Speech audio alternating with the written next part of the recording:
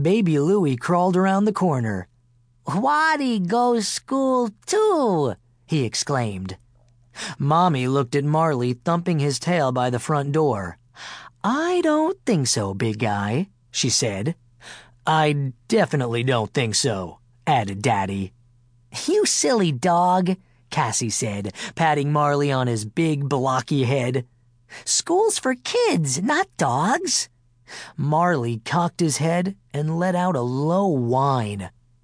Cassie was his best friend, and he was used to going everywhere she went. To the park, to the playground, to Grandma's house, even to bed. "Grab your backpack," Mommy called out. "We don't want to be late." "Arf! Arf!" Marley said, grabbing his leash in his teeth and hopping up on his hind legs and dancing by the door. "Arf, arf yourself," Mommy said. "You're going in the backyard where you can't get into trouble." "Good idea," said Daddy, and the whole family set off to walk Cassie to school. Marley did not stay in the backyard for long.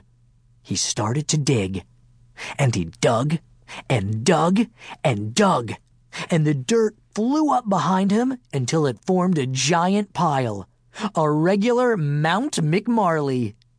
Up flew Mommy's marigolds, out flopped Daddy's daffodils, away went Cassie's carrot patch.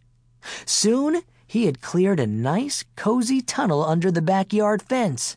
With a wiggle and a waggle and a whip-whop of his tail, he belly crawled to freedom.